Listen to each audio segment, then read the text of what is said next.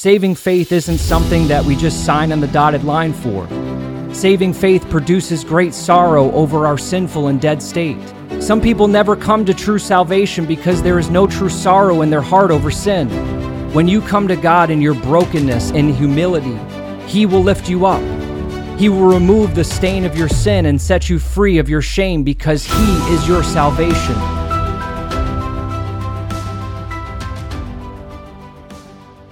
Yesterday, I introduced the most important and fundamental message of the entire Bible, the gospel. And in looking more closely at the message of salvation, I noted a few things. Just to recap, first, we looked at Jesus' jaw-dropping statement in Matthew chapter 7, verse 21, regarding people who claim to believe, where He says, "Not everyone who says to me, 'Lord, Lord,' will enter the kingdom of heaven, but he who does the will of my Father, who is in heaven, will enter." Second, I noted the dangers of preaching a gospel message that is watered down and formulaic because of its potential to lead someone into a false hope of salvation. And thirdly, I pointed out that Christians should never dilute the message of the gospel in an effort to persuade or convince someone to believe. That the gospel message should never be adapted or altered to make it more palatable for people because it is the work of God and God alone that draws people to believe. In other words, we are to present the gospel, no matter how countercultural or taboo it may seem. As Paul states in Romans chapter 1, verse 16, "I am not ashamed of the gospel, for it," the gospel message that is the power of God for salvation to everyone who believes.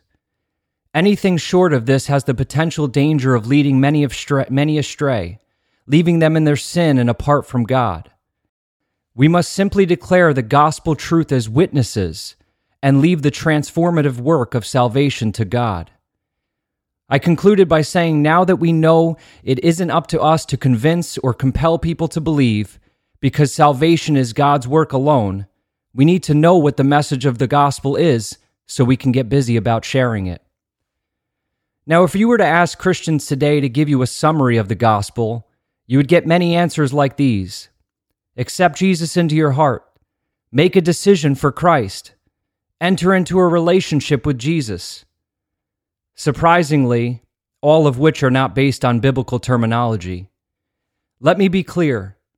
My hope is not to discourage you from doing the work of sharing the gospel, but rather to fortify your message so by the words of truth and the power of God, true transformation can take place. I myself have been guilty on many occasions of not presenting the full gospel, which is why it is with so much conviction that I share this with you.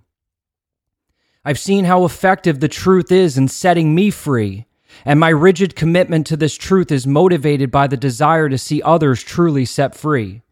For just another form of religion only keeps people in their sin, and we serve a God that washes away all of our sins, past, present, and future, through the sacrifice of His Son. Now, as we go through this main text of James chapter 4, verses 7 through 10, it is of utmost importance to keep two key points in balance. First, Scripture teaches that salvation is the sovereign work of God, and He has total discretion over those whom He chooses before the foundations of the earth. Romans 9:15 through 16, speaking of God and in His work of salvation, it says, "I will have mercy on whom I will have mercy, and I will have compassion on whom I will have compassion." So then it does not depend on the man who wills or the man who runs, but on God who gives mercy. So cement this pillar in your mind, because if you stray from this foundational understanding, you can very quickly make salvation an act of works or merit and not of grace. There is so much more to be said about this first point, but for the sake of staying on message, I'll move on. The second key point to keep in balance is that while salvation is God's sovereign work, the Bible also, paradoxically, teaches that we must respond and are responsible for our response to the message of salvation.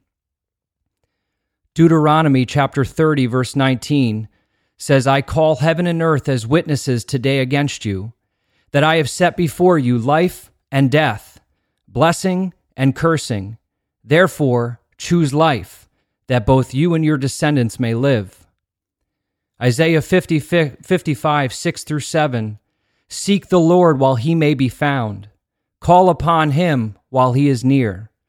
Let the wicked forsake his way, and the unrighteous man his thoughts.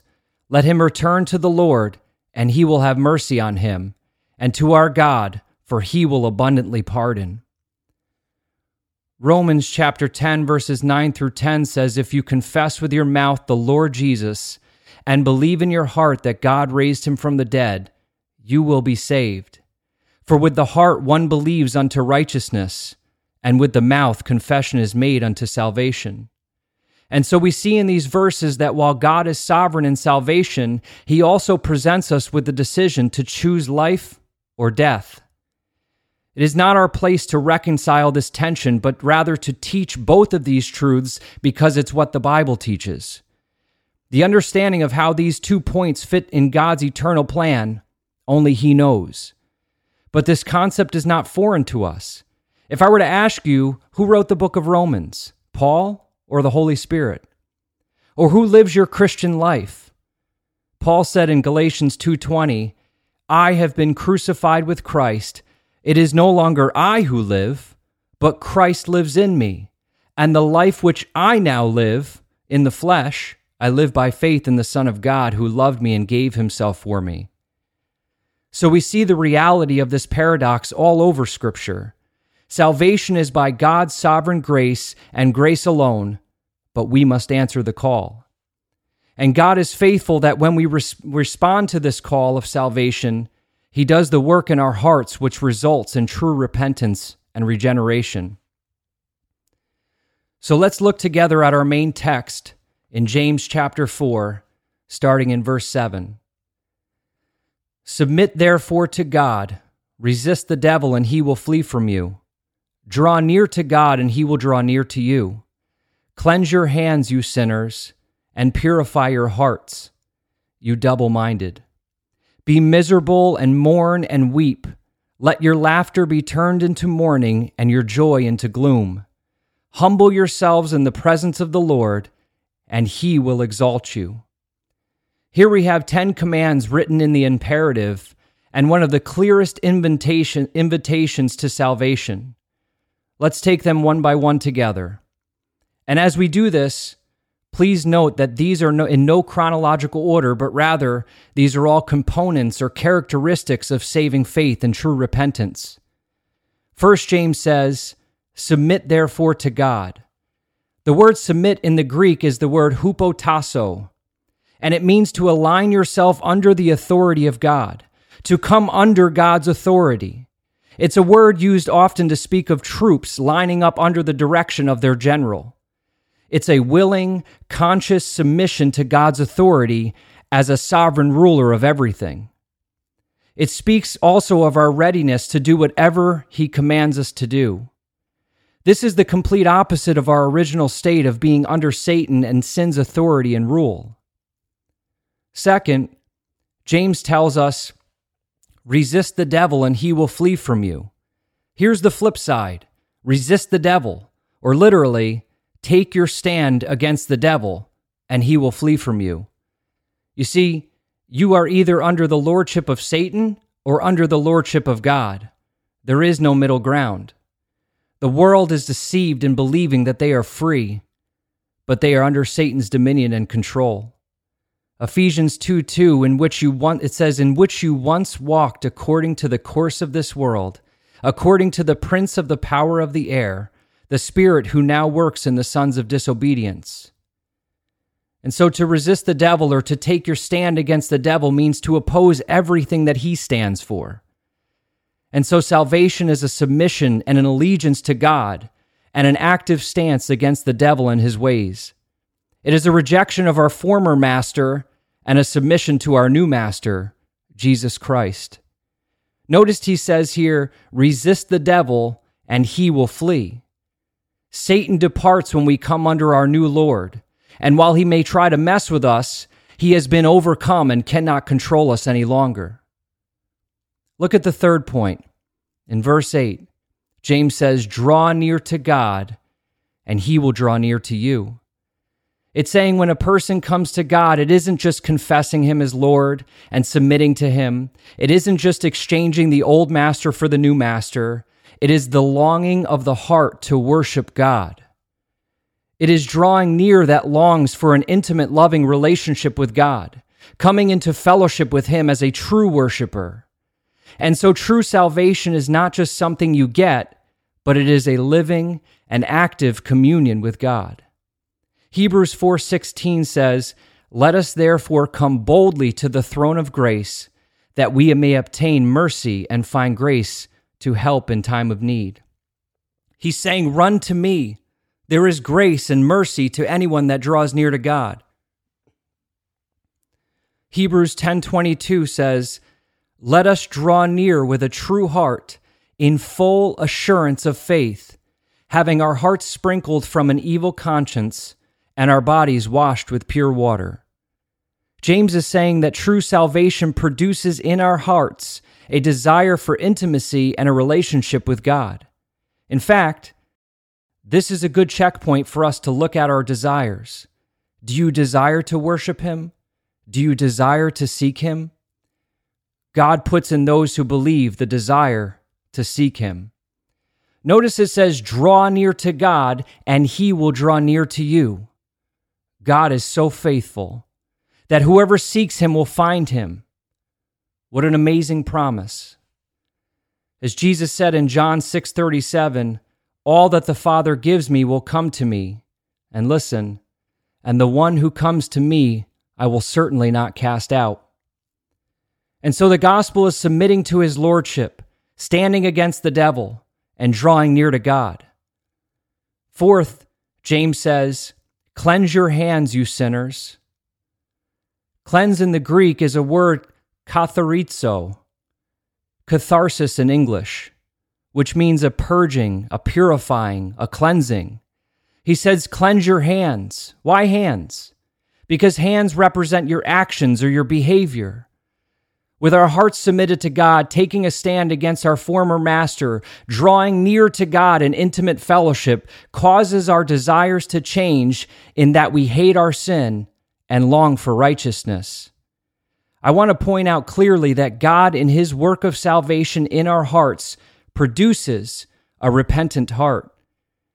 James's whole point is to show us what true saving faith is, and that true saving faith is not by works, but rather produces actions as its result. You see the balance here of what I mentioned earlier, that true saving faith is the work of God and God alone, but it yields the fruit of righteousness in the lives of those who believe. Repentance is not a human work, but the inevitable result of God's work on the human heart. A great theologian and pastor, John MacArthur, puts it this way: we must remember above all that salvation is a sovereign work of God. Biblically, it is defined by what it produces, not by what one does to get it. He goes on to say, as a part of his saving work, God will produce repentance, faith, sanctification, yieldedness, obedience, and ultimately glorification. Since he is not dependent on human effort in producing those elements, an experience that lacks any of them cannot be the saving work of God. Let's look at James's fifth point. He says in verse 8, purify your hearts, you double-minded. First he says, cleanse your hands of your actions and your behaviors. And now he turns it inward and says, purify your hearts. This means your thoughts, your motives, your desires. The sinner just doesn't come to God and clean up his acts, but he comes to God to be cleansed from within. Catch this. Faith that only deals with our outer works is religion, but faith that cleanses us from the inside is true faith. This is exactly the issue that Jesus took with the Pharisees in Matthew chapter 23, starting in verse 27. He says, woe to you, scribes and Pharisees, hypocrites! For you are like whitewashed tombs, which on the outside appear beautiful, but inside they are full of dead man's bones and all uncleanness. So you too outwardly appear righteous to men, but inwardly you are full of hypocrisy and lawlessness. James is making the point that God's work in our hearts produces the longing for righteousness and purity. Look next at verse 9 and the sixth command James gives us. He says, "Be miserable." This means there is a deep sense of shame over our sin before a holy God. He says you must feel bad before you can feel good. James is not denying the unspeakable joy of God, but he's saying it doesn't start that way. For to be lost, blind, and dead in our transgressions could never produce his joy. And so when someone comes to God in faith, the Holy Spirit convicts them of their sin, which produces misery. This is the gospel. Some people never come to true salvation because there is no true sorrow in their heart over sin. And this is the danger of summing up salvation in words like, invite Jesus into your heart, without telling people about the components of repentance. Next, number 7, he says in verse 9, mourn. This is a broken spirit over one's sin.